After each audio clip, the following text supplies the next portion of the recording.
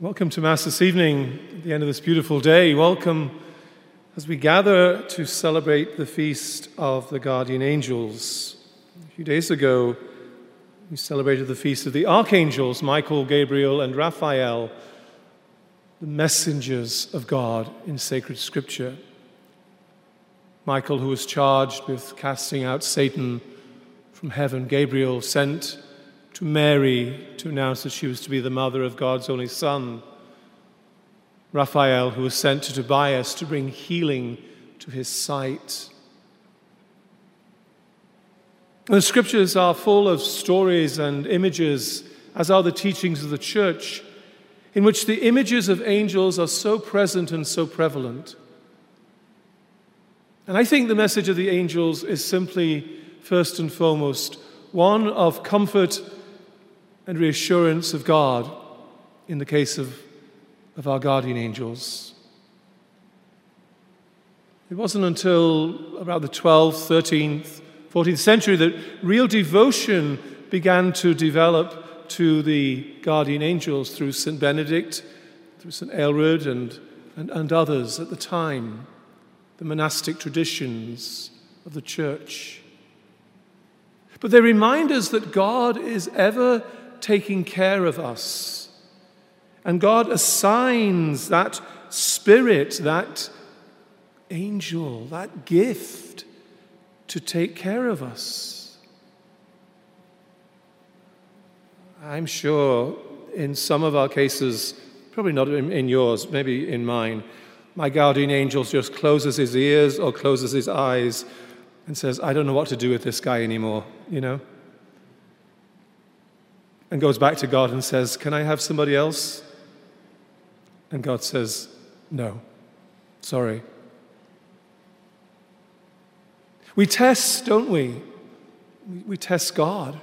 We test the patience of God by word and action. Never quite happy with what could be and what should be and what actually is.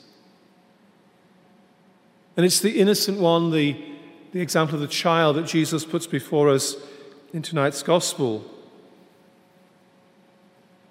See that you despise not one of these little ones, because their angels in heaven are always looking upon the face of my heavenly Father.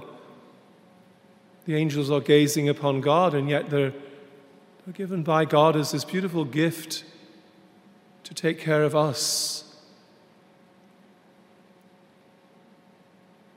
I think it's probably one of the devotions of our church that few people really understand or even appreciate. I love that God is so wonderfully concerned about every moment of my life as he is about yours. I'm amazed that God is so interested in everything that we do and everything that we are and everything that we're trying to become. And that he gives us this spirit, this gift to guide us, to help us to make those right decisions in life. To try and do the best that we can to enhance our own life and the lives of those around us. And so we should pray often to our guardian angel. Ask for their help. Ask for their guidance. Ask them to stay ever close to us as we have that image, of their right on our shoulder, hopefully whispering into our ear what is the will of God. And we need that, don't we? We need somebody to remind us again and again and again, what is the will of God at this moment in time?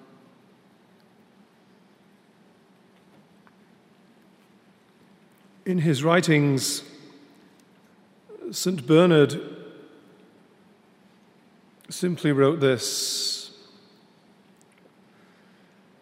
we should, my brothers, show our affection for the angels, for one day they will be our co-heirs, just as here below they are our guardians and trustees appointed and set over us by the Father. Even though we are children and have a long a very long and dangerous way to go. With such protectors, what have we to fear? They who keep us in all our ways cannot be overpowered or led astray, much less lead us astray. They are loyal, prudent, powerful. Why then are we afraid? We've only to follow them, stay close to them, and we shall dwell under the protection of God's heaven. Why are we afraid? Why are we afraid? Those of you who have maybe the Magnificat, there is a beautiful prayer by St. Francis Xavier in today's edition for this feast. But I'm sure you're all familiar with the prayer that we grew up on. I wonder when was the last time that you said that prayer to the guardian angel? Can you remember it? Are you ready? O angel of God, my guardian dear, to whom God's love commits me here, ever this night be at my side, to light and guard, to rule and guide. Amen.